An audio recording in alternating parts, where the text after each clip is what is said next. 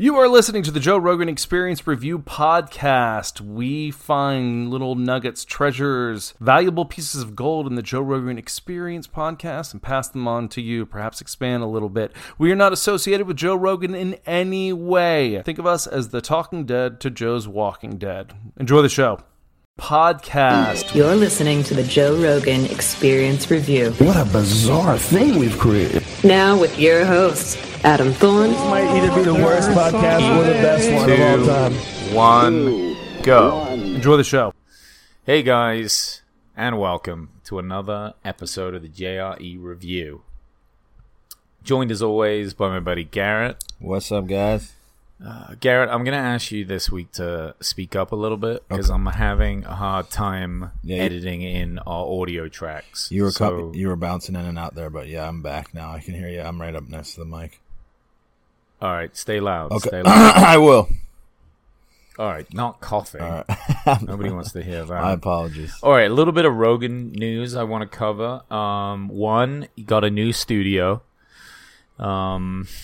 And you could see it on the Tom Segura pod at the end of the week. The new studio is way better. It's way more like the old one, and it's how it should have always looked. That red pill one was distracting for video. Right.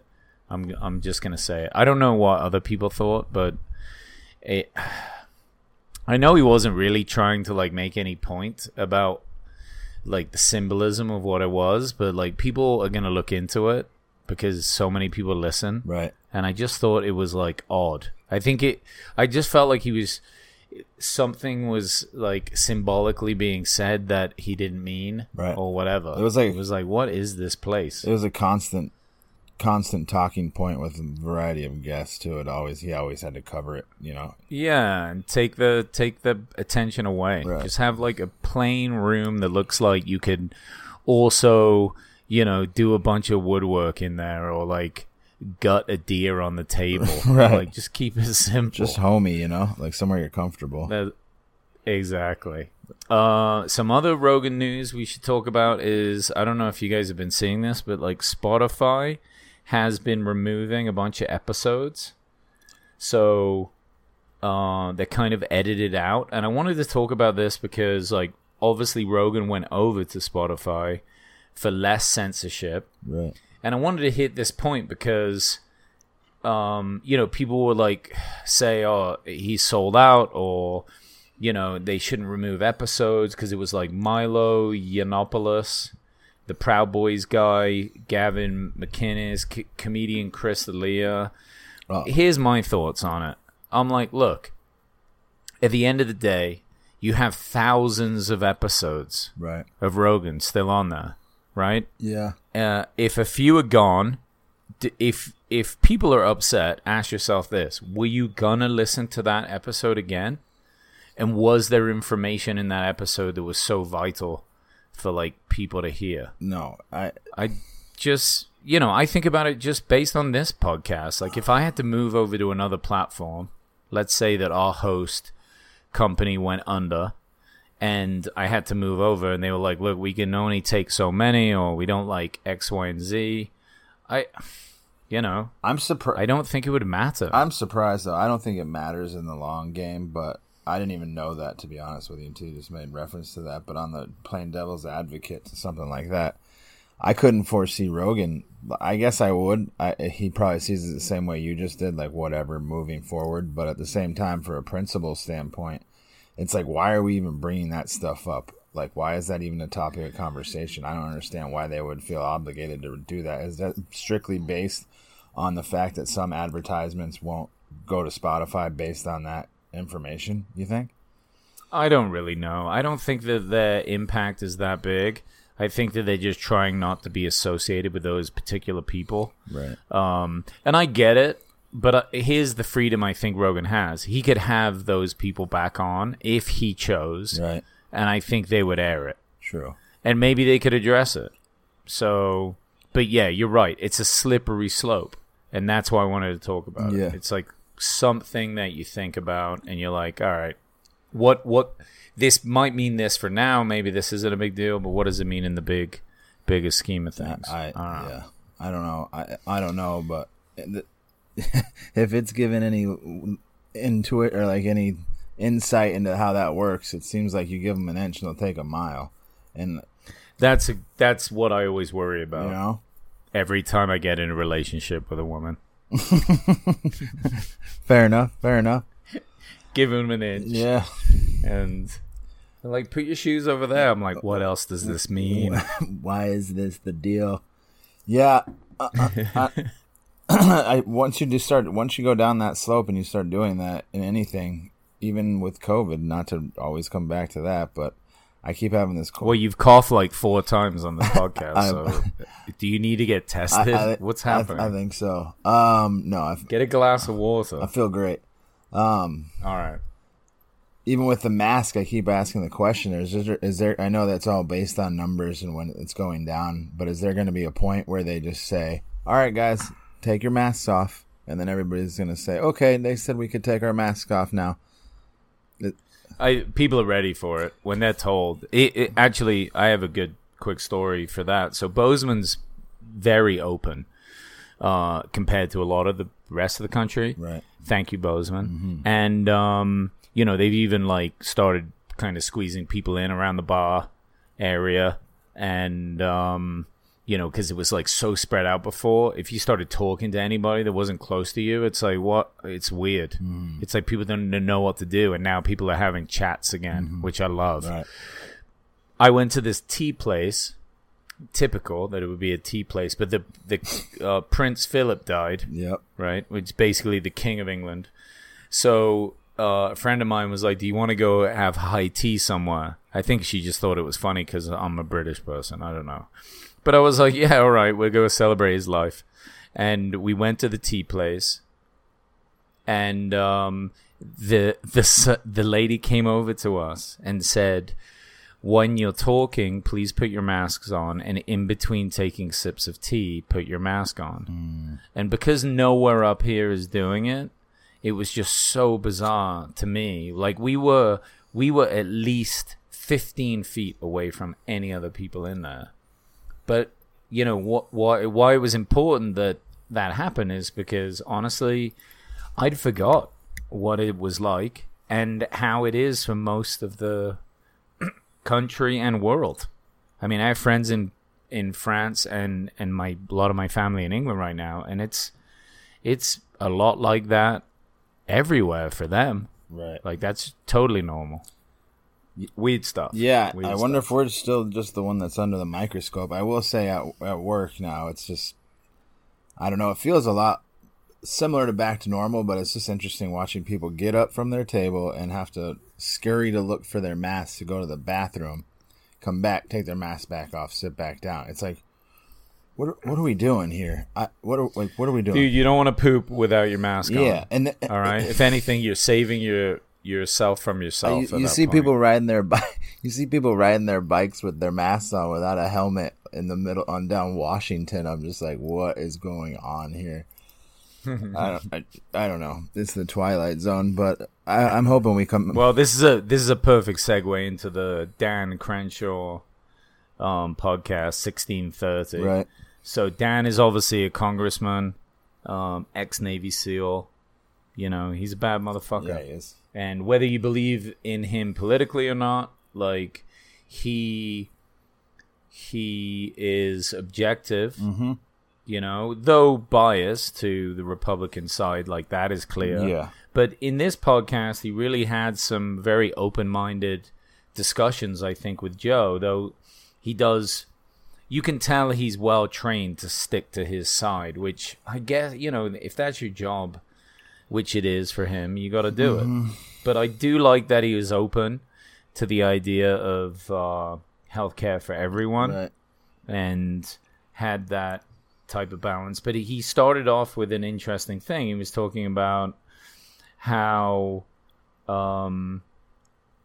he kind of opened up with like the affiliation thing, right? So you get kind of, there's like a risk assessment factor that comes into like your political affiliation. So you're talking about political party association, correct? Yeah, exactly. And it was like, when it comes to cops, lumberjacks, military, firemen, that sort of thing. Yeah. It's like, it doesn't matter where they live. Right. Like, you can have a very blue state. Right. Like, my old roommate was a fireman in Santa Monica, and he was very much a Republican. Right. And it's like, and I have cop friends there, plenty of cop friends in the LA area that are all Republicans. And it's an interesting thing, and I kind of never really put that together or even thought about it. The vast majority. I was just like, huh. Well, from a couple of standpoints, obviously the state, from the state level and the federal level, they're paying their salaries, so you're not going to want to speak out on certain subjects. But at the same time, it is interesting how those two things coincide, just as it is, especially with like the police force. You're not going to, I don't know, are you going to meet an extremely... But I don't think it's that. I think if you take a lot of people that work in Washington, right, and they're just like, government sector people, or they work at the post office, or they're maybe more likely to be Democrats. I don't think it's like an affiliation with the government that makes you Republican. That could make you either party. I'm agreeing with you. I'm just saying it's an interesting correlation how those kind of risky jobs, I think, is what you're kind of alluding to. Yeah. Well, that's what he was saying.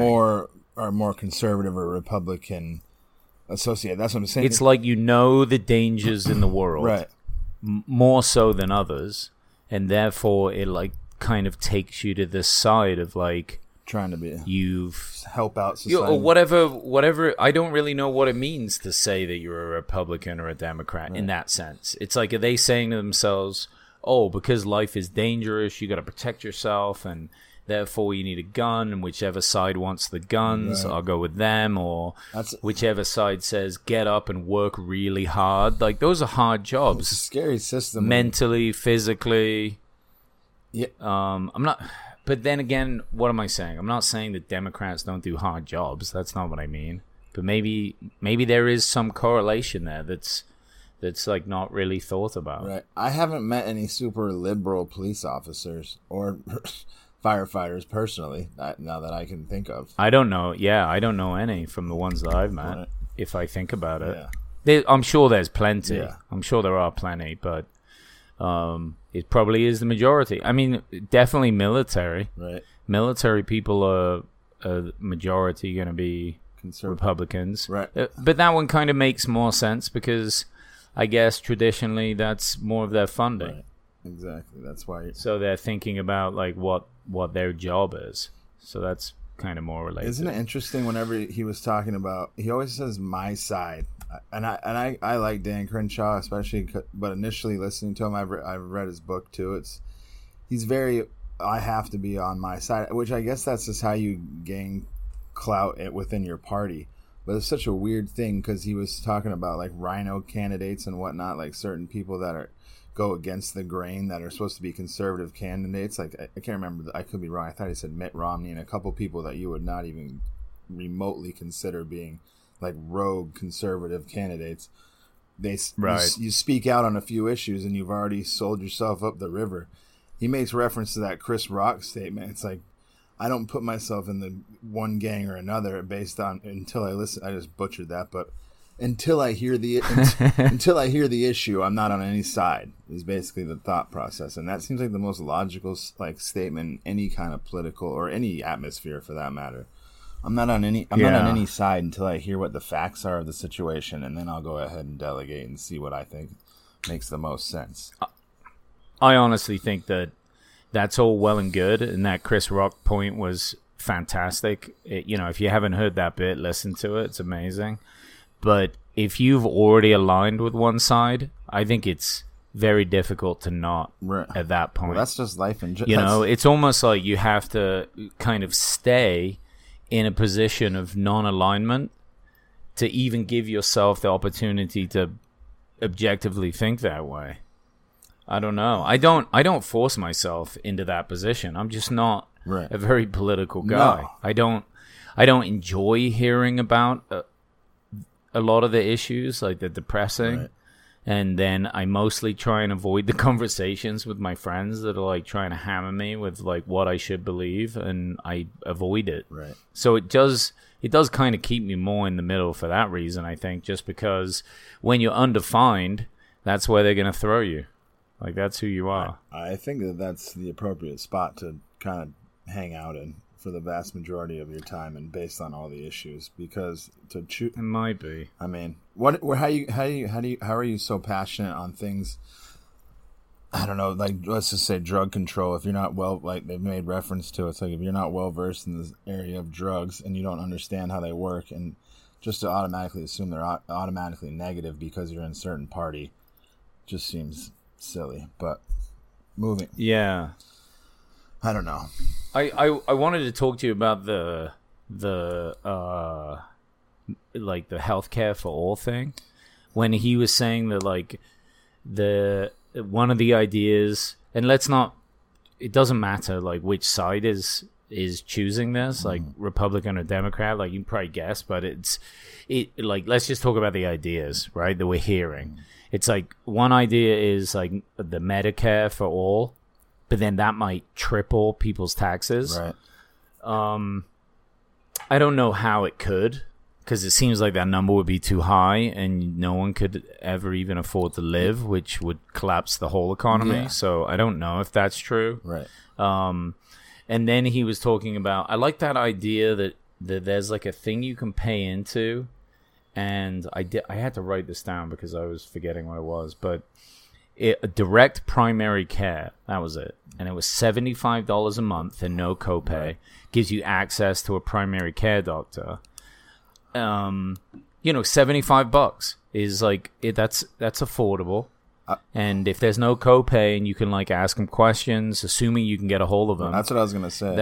I like the idea on paper. That sounds great. If it's just depending on how many people are going to be allocated to one doctor, and where the doctor's going to be, and who are they going to be, and like how. Dude, I have friends that are doctors, and I've asked them that question because I went to school with them. Right. So I did, biochemistry at Loyola, right. And many of the people I went to school with now are doctors, and we always used to wonder about these questions before, but now I get to ask them directly. Like, these guys are younger than me, they're good friends of mine, and they're like, dude, I just Google shit before people get in here. He's like, sometimes I forget what the thing is, and I like want to sound like I'm smart. I'm like, you gotta be kidding me. Wow. That's how it works. And he goes, dude, we are so busy that we don't get a minute. We're just like in and out with everything. And he goes, I care about people. That's why I do this and why I'm in this. Right. And I like want to answer every question. But he goes, you gotta understand, most of the questions are super dumb. And to be fair, like the people I know are not assholes. Right. This is a private conversation, but like they're just speaking freely, and they're like, when someone doesn't know what they're talking about at all, it doesn't mean that they don't care about their own health, or they're not worried, or they shouldn't ask those questions. Right. But it's like I was at the bank earlier, and I couldn't figure out how to like attach this attachment to this email to like send to them. Mm-hmm. And the guy was super patient with me, but he was probably looking at me like, this fucking idiot does not know how to do. So that's all he's saying there. He's just like, he doesn't have a lot of time. He wants to get straight to the point with what's important for people's health. Mm-hmm. And if he's there answering a lot of questions that really don't relate, it puts him so behind. And then if he can't see the last 3 or 4 patients of the day, that's bad for those patients. Absolutely. Because they don't get to see a doctor at all. Right. And from my experience, and I haven't had health insurance for a long time now, over 10 years, but the few things that I've ever experienced, swimmer's ear, I had like a little staph infection. I've gone to urgent care, and to be honest with you, I've had some of the best experiences I've ever had at urgent care. Like the quickest, most efficient, cheapest situation. I mean, it's been like $150 was the most amount. And I probably waited less than 90 minutes to see somebody. I remember times that I'd go to the doctor's office when I was a kid, and that could be like a 3 to 4 hour adventure, just sitting on the bed waiting for the doctor to come in the office. So, I mean, from experience, I'd say I've kind of shifted my whole thought process to Google first, because that's always what happens to me. Like obviously Google or like WebMD, whatever the hell's going on. WebMD, everything's either flu or you have cancer. One of the two, and go outside and stand in the sun, eat some fruits. You'll be all right. That's it. That's it. What did you think about Joe not knowing that everybody got the $1,400 stimulus? I was thing? You know what? Until Joe gave his reaction, I don't think I'd ever realized how stupid it sounds. I didn't. I now that we're making mention of it, right when you were saying it, I was just like, oh my God, that totally resonated. Because even if you wanted it or didn't want it, it just showed up in your account. Not that you wouldn't want an extra whatever amount of dollars, but you didn't even have any say over it. It was just like, all right, here you go. So, dude, even the people we know in California that lost their job were getting $1,000 a week. Absolutely, and then get given it's like they were making more money doing nothing, and then got extra money. Yeah, and I just never. I think I was so focused on just the hope that I would get some money, since like half the stimulus checks didn't even come to me anyway, for whatever reason. Mm-hmm. Immigrant conspiracy. I don't know. I'm just kidding. I don't know why. Probably because I moved. Right.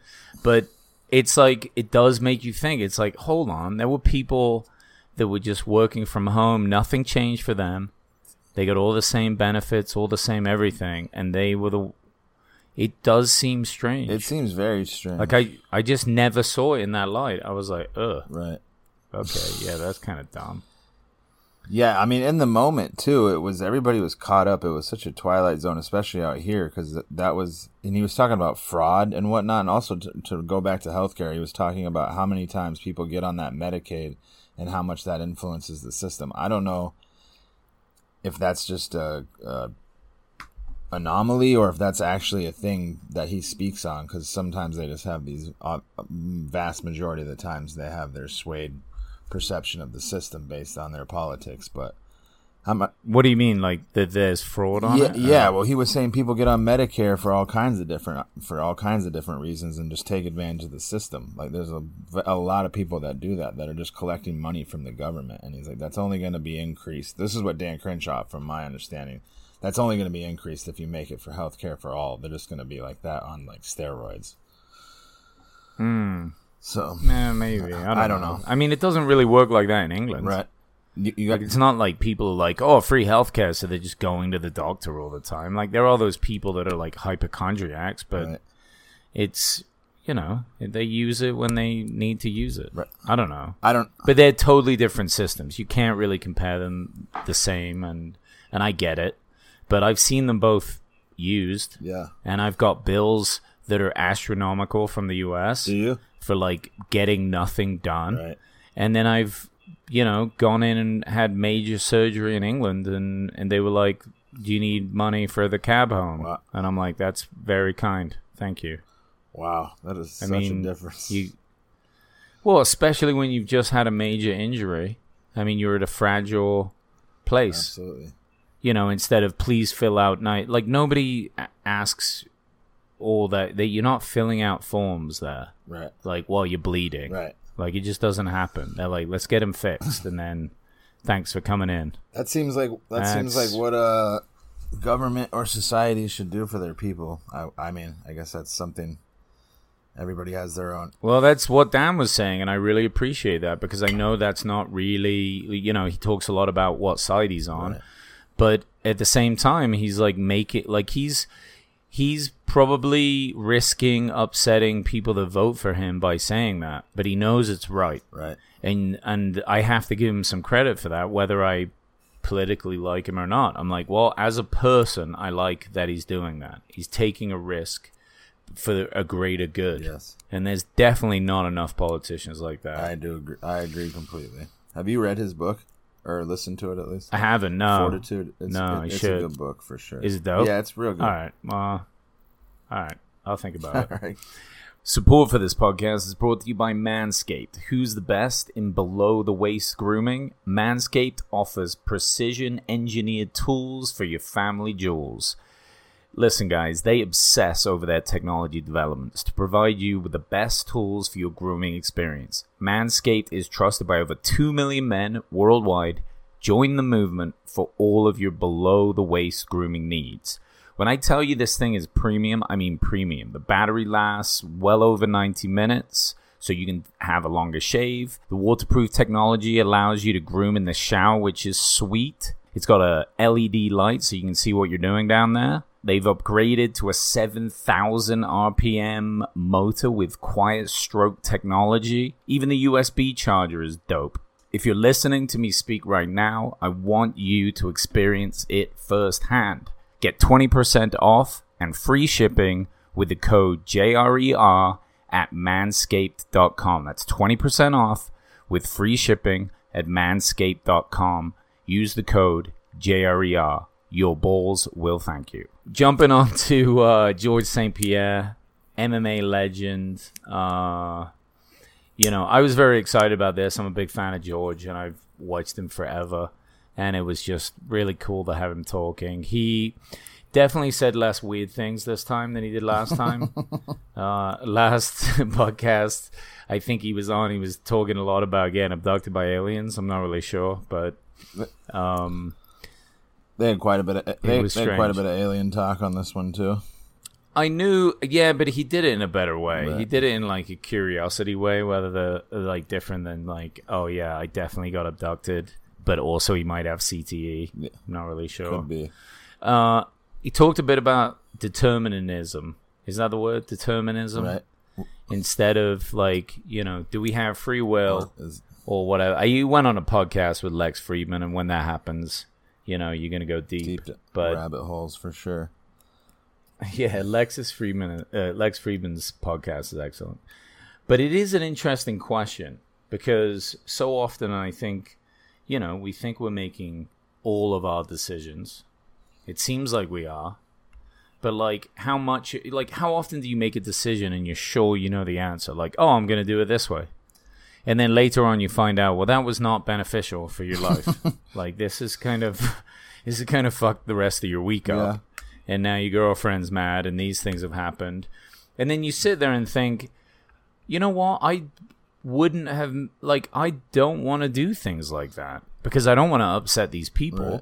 And I don't want to put myself in this position. Why the hell did I do it? Wow. So is that really just thoughtless free will? Or is it a kind of determinism based on... Look, I don't want to get too deep. We're too stupid for this. But it just was something I thought about. I'm like, how much is fucking autopilot? Not to trivialize it, not to go down a different avenue, but it seems like this part is getting older. As I've gotten older, I don't want to say life's gotten easier, but it's definitely come much more clear that I'm a creature of habit, and I've kind of found things that have worked and what haven't worked. So I don't know where to maybe it's trial and error. Maybe you do have to fuck those things up to see it. I think that's very, very plausible. My dog's having a moment over here, but I'm in between on the determinism or fatality. We don't have to go down that road, but I'm always curious. As everything happened for a reason, but I have to believe it does, in even a biological way or just from an outside standpoint. Because if not, and this is all coincidence, I don't know. It just doesn't seem like. I don't like that idea. I don't like that narrative. Well, it's nice that it seems like even from really terrible shit, we have the opportunity to learn good stuff. Right. Things that ultimately benefit our life. I mean, when I talk to other guys that I know, if I'm a jiu-jitsu, for example, sometimes I think because that's such a challenge, we get into talking about other challenges that we faced. Right. And often they're the ones that created the most positive growth. Right.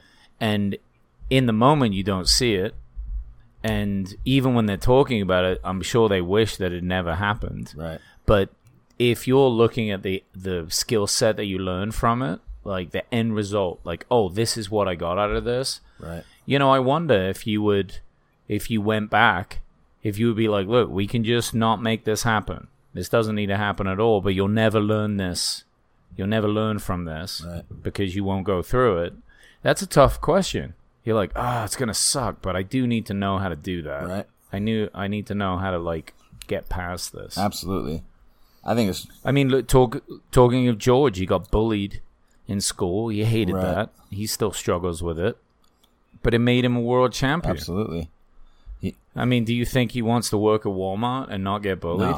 Not saying he would, but I don't know. What would George do if he didn't be a UFC He fighter? wouldn't have the hunger that got him to the place that he had. I think that's what they established. He wouldn't have that drive had that not happened to him, clearly. Yeah, something.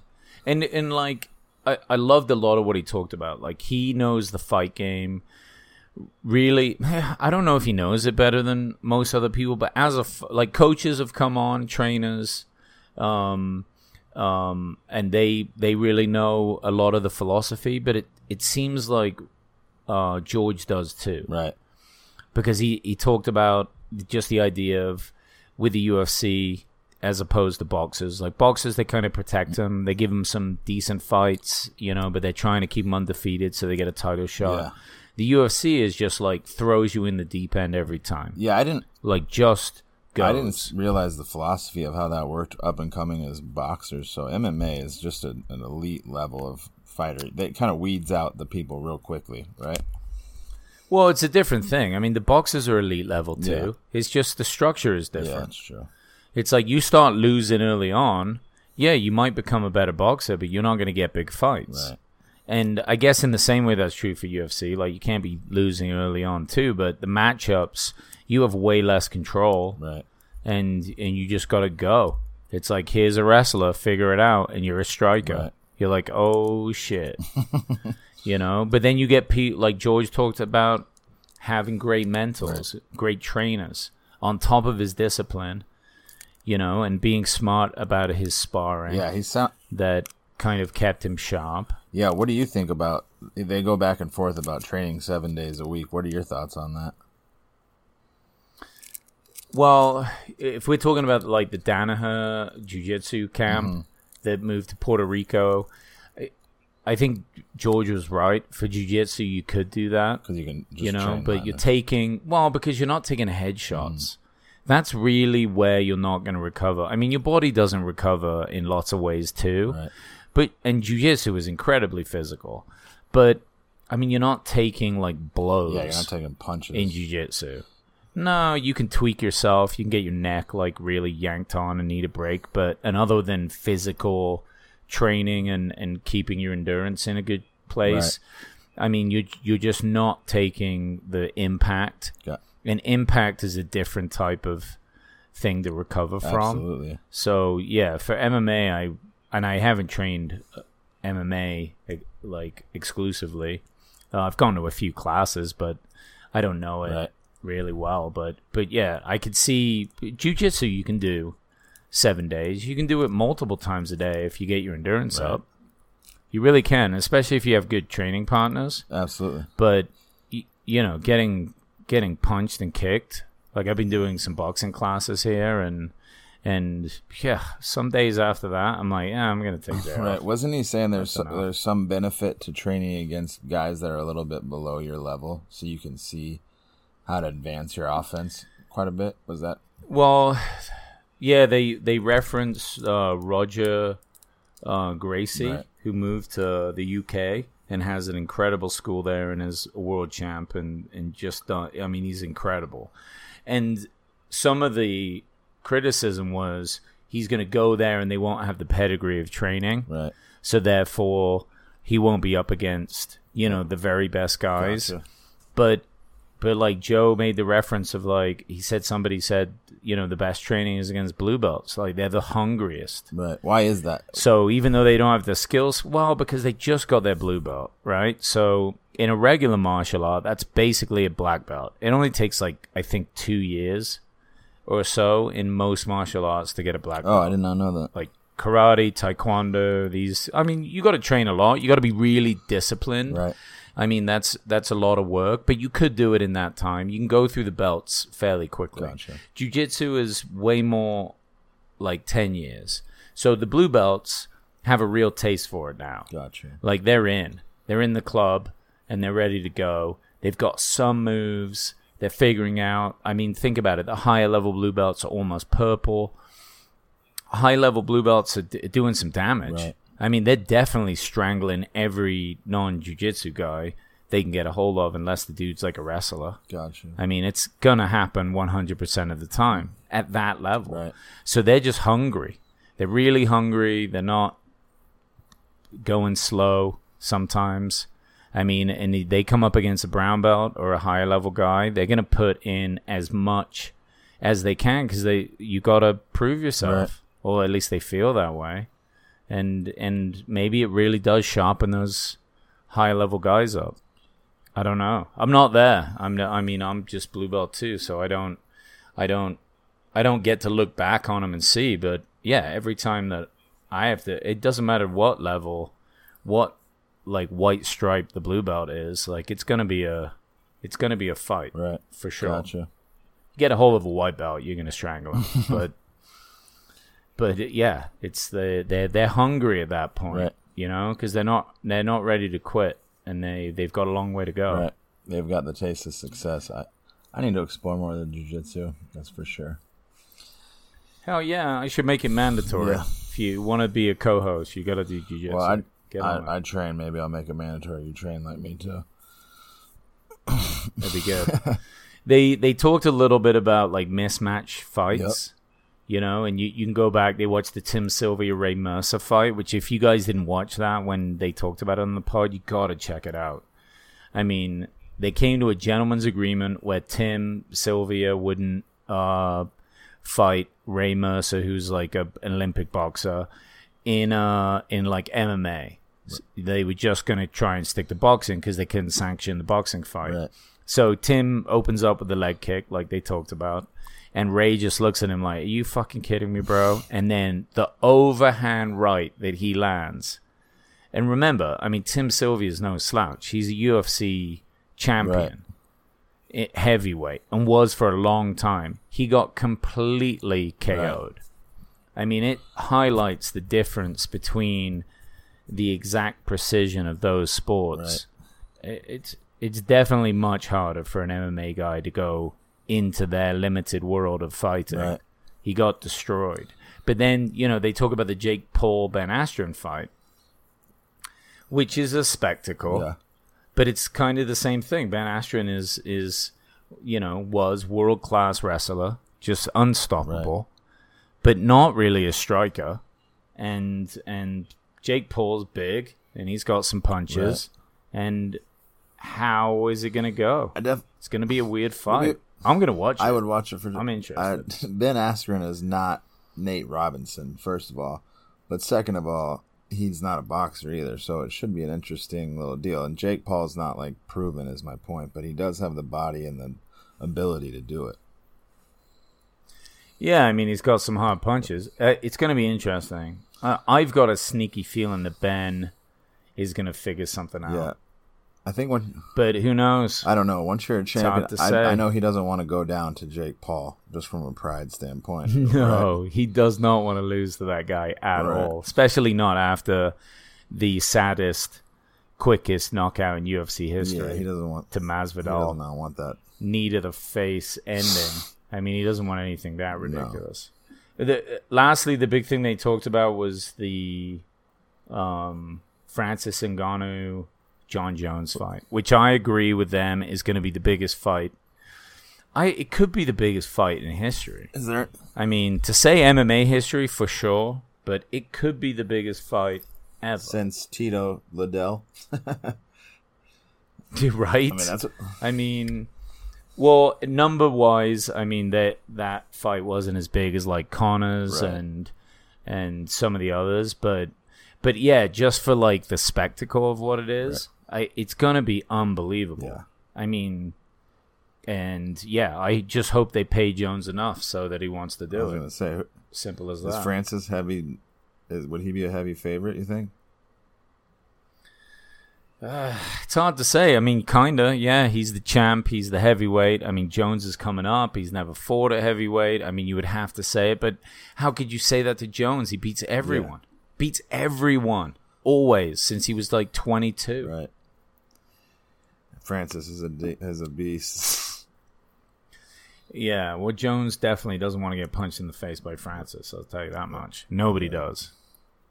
Yeah. That would be like, you could put him up against the car. You remember that old Street Fighter game where like there was the bonus and you'd like kick the car to pieces? Right. Whack.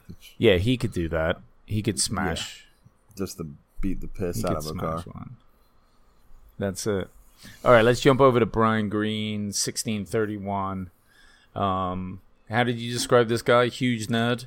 You hadn't heard the Huge Nerd Guy podcast? Yeah, he probably would fit into that category, but incredibly smart. And I will say that even though a lot of stuff that he was talking about was highly scientific, it was a certain relatable element to him. He's a very good speaker, isn't Right. he? He does make, like, even the shit that he was saying about black holes, it's like stories that I don't know if you can tell that he's talked to much dumber people for a long time, and therefore he knows how to like make it work. But it's not like you leave knowing the math, but you don't leave bamboozled. Right. You're like, oh, I kind of think that I understood some of Right. that. Very smart dude, for sure. It seems like, I don't know much about physics, but it seems like physics is almost like the philosophy of science to some extent. Maybe how about... Well, kind of, because they don't... It's so abstract that the only way to describe it is through kind of like metaphors and examples that are, in a sense, are really unrelatable to the original thing. I mean, you take like quantum entanglement or the quantum computing. It's like, to explain how it's working is one thing. Is one way to do it, to explain how it's working, but to have like an end game just doesn't seem like what they're desiring to get, right? He makes reference to that too. He's like, you don't have to have like solid blocks. It's just how do you get there? If I'm paraphrasing. Yeah, and I think they have these stories because they're trying to make sense of it themselves. Right. The quantum entanglement thing is a really cool idea because if you think about it, like we do start sending spaceships like real far away from Earth, instead of having to wait as long as it takes for the radio waves to get back, they could use that to communicate. Like they could decode the thing in real time, so it doesn't matter where anyone is. Right. They'd be able to upload information, pictures, data. Like that's like Star Trek shit. Right. It's kind of cool. I don't like the multiverse thing. It freaks me out to think that there's like another version of me somewhere doing stuff. Well, the way they make it seem, maybe because I just assume that person is doing a way better job than I am at everything. I feel the same way whenever he made references. Like I'm like, is somebody doing this life better than me somewhere else? God damn it! Guaranteed, bro. Guaranteed. And not only one, this is probably actually a good podcast somewhere in the universe. Right. The way he talks about shuffling cards and it coming like always going to have only a certain amount of outcomes if you believe in that, like and relatable to like life in itself, it's like maybe it is going on. And Joe made reference to it that the not symbiotic, but we're going through the what's the word whenever you're living in like a parallel universe, but we're just going through the motions. I can't remember what that word is, but we're going through that kind of what's the fucking I don't know, it'll come back to me, but we're just going through the synopsis of life of how we think it is, but it actually isn't going on. Well, it makes you think about your choices. Right. I guess that's the only valuable part of the fact that there are an infinite version of you, because then you get to put yourself on a scale and be like, am I actually any good at being me? Right. Like, imagine if you found out you're on the bottom 10% of all the yous. You'd be like, fuck. I kind of suck at being me. That's not good. I know. Right. You like call up the dude who's the best version of you, and you're like, "How are you doing things?" Yeah. They're like, "All right, Can I get the cliff notes on what's going on?" You can work out more, drink less, don't say as much stupid shit, read more books. I'm like, okay, got it. Writing it down. Hold on, my pen's broke. I want to make reference to this now that I think about that. As far as communication goes, and like relating to psychedelics. They talked about that for a little bit, and he was saying it wasn't as well versed as he wished he was, but now that he's getting older, he wants to like kind of dip his toe in that area. But they were talking about Neuralink and how you're not going to have to speak language; you're just going to understand what the other person is going through or going on in general. So, do you ever felt that way whenever you do psychedelics? I thought about like mushrooms and stuff. Like sometimes you can just like be around people and don't have to say anything. You just like understand what's going on. There's like a certain understanding. Yeah. You're not even really sure how.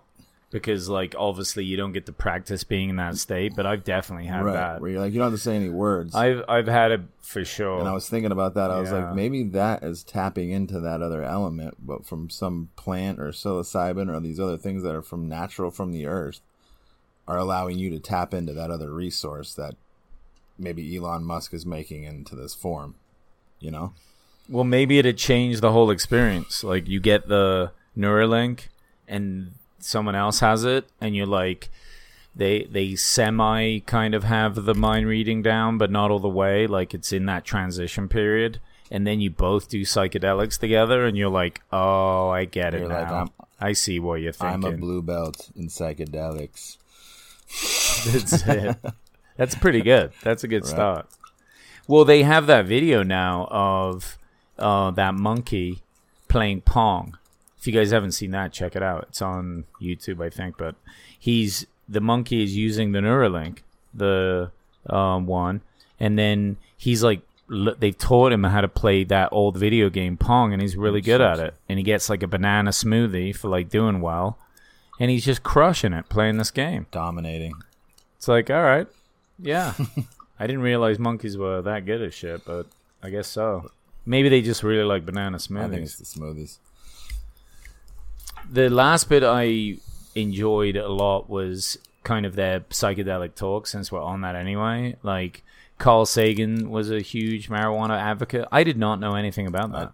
I did not know that he was. I know they were talking about... And fair play to Carl Sagan. Yeah. What a legend. Yeah, Joe's like, if you're always staring at space, you got to be a stoner, man. You should be. I think it helps. I think it helps at all. He's a very peaceful dude, and he seemed to love everything. So at least he represented what that was well. Yeah. And kind of in that same context of the psychedelics, that they kind of shifted over into teaching tools of like how to teach people to like enjoy this shit that most people think is just either too complicated, nerdy, or boring. And they talked about VR, using VR to teach science, making video games that kind of teach you about some of these elements. And why not? I mean, it's always, you think back to anything that you've learned that you enjoyed, most of it came down to how good that teacher was at explaining it to you. That's a good point. So why not cut out the middleman and get straight to any sort of education source that just makes it actually fun? Right. I mean, I could see VR being an incredible way to... Because there's a lot of visual conceptualization that goes into this stuff. And VR is about as immersive as anything can be. Right. Well, you could... I don't know. I'm a big fan. I'm on a big VR kick you right just now. You could just do VR college, couldn't you? Basically. That's what I'm saying. Yeah, it'd be dope. Yeah. Be in a classroom. Everyone has their own avatars. Which one do you have? The Oculus 2? I've still been kind of poking around Amazon. Yeah, I have the Oculus one. I think Facebook makes that. Yeah, I think they own that. It's good. For sure. It's pretty dope. Yeah. Fucking Facebook. Come on. Fucking Facebook. I'll take whatever anyone's got. Whatever. You said are you saying if it's good enough? Is it accurate to say that the biggest advantage to the VR is, or biggest like usage you've got out of it, is from that meditation standpoint, or what's the other extreme benefits from it? Yeah, there's a meditation app called Trip, and it's just brilliant. Like, I can't stand meditating. I'm terrible at it. I do not have any patience. I get all distracted, and then I'm just like, why am I even doing this? And the app that they have, like, it's just it's not really like a game. You just kind of watch a thing and sit there and just chill out. But it's the best thing. It's the reason that I recommend it to anyone. Though the games are all dope, though, too. Like, almost everything that I've played on there is brilliant. And some of the other really cool things are, like, the streaming apps. Right. Because they, like, put you in a movie theater, and obviously we're all missing movie theaters right now. The Amazon one does that. You're, like, in a movie theater. No one else is in there, but it, like, kind of feels the same. Right.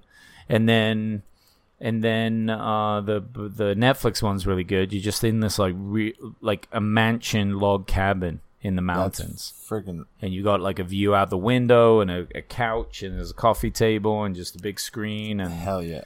It's really All right, I good. gotta get one. I think it's better than just watching it on your TV. Joe is not like super endorsing it. That's why I was just questioning and asking you, because he's not. He's like, I thought we'd be a lot further along, but the things that I've seen on those VRs, and I did something in Santa Monica where I was doing the Star Wars thing they were talking about. Like I wanted to do that thing was out of control. Like I felt like I was there, like in the middle of space, like tight roping this rope with 2 guns, shooting like those guys with the white heads.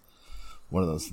Well, I don't know. I think that maybe if you've like stayed up on all VR technology, you're not that impressed because you've seen the the progression. But to me, I was brand new into it. I barely played video games, so I jump in and I'm like, "Holy shit, we have this now! This is incredible!" Right. So I guess you got to see it kind of from what angle you're coming at it from, but it's pretty fucking dope, man. I think I'm gonna Scott. I definitely. You'd say get it just for the meditation alone. It's worth it. Oh yeah, it's totally worth it. I don't think they're that much. I think not like that much. $300 bucks, but not bad. Yeah, Do it's it. worth it if you're telling me that. Yeah, that's a good Saturday night at the bar. Fair enough. You can pay You're for right. it. Well, guys, that's it for this week. As always, message us, reach out, email, say hi. Give us a good review if you can, if you feel like it's worth it. We appreciate you, as always. And thank you, Garrett, Appreciate you, guys, for joining me over from Venice, California. Thank you so much, guys. Appreciate you. Peace and love. All right. Later. See you next week.